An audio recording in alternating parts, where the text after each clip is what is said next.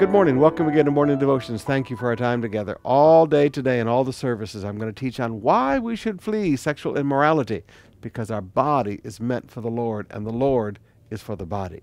But right now, I want you to come back to Hebrews chapter 3, and I really want to talk to you about family businesses for a minute. In Hebrews chapter 3, Paul said, "Now Moses was faithful in all God's house as a servant, to testify to the things that were to be spoken of later. But Christ is faithful over God's house as a son." Now there's several things I want you to see there. First of all, notice the specific words that demonstrate responsibility. Moses was faithful as a servant in God's house. Christ was faithful over God's house. Now, most of us in our lives, we work for other people. And in our nation, mostly it's family businesses.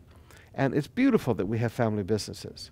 But when you work for a family business, you need to understand the sons, the children, are always going to be treated differently, because this is their future.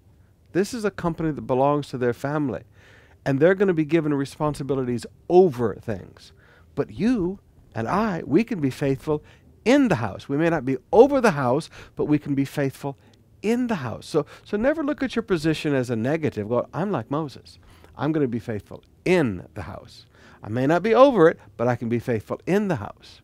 But secondly, I want to talk to all of you young people, because sometimes as you grow up, you disrespect the family business because it's common to you. You've grown up in it your whole life. You know it better than you know any other business because you grew up in it your whole life, from the time you were a baby. But that family business has fed you, clothed you, educated you, provided for you, and it's part of your future. So young people, if you have been raised in a family business, remember, your position is to be over the business.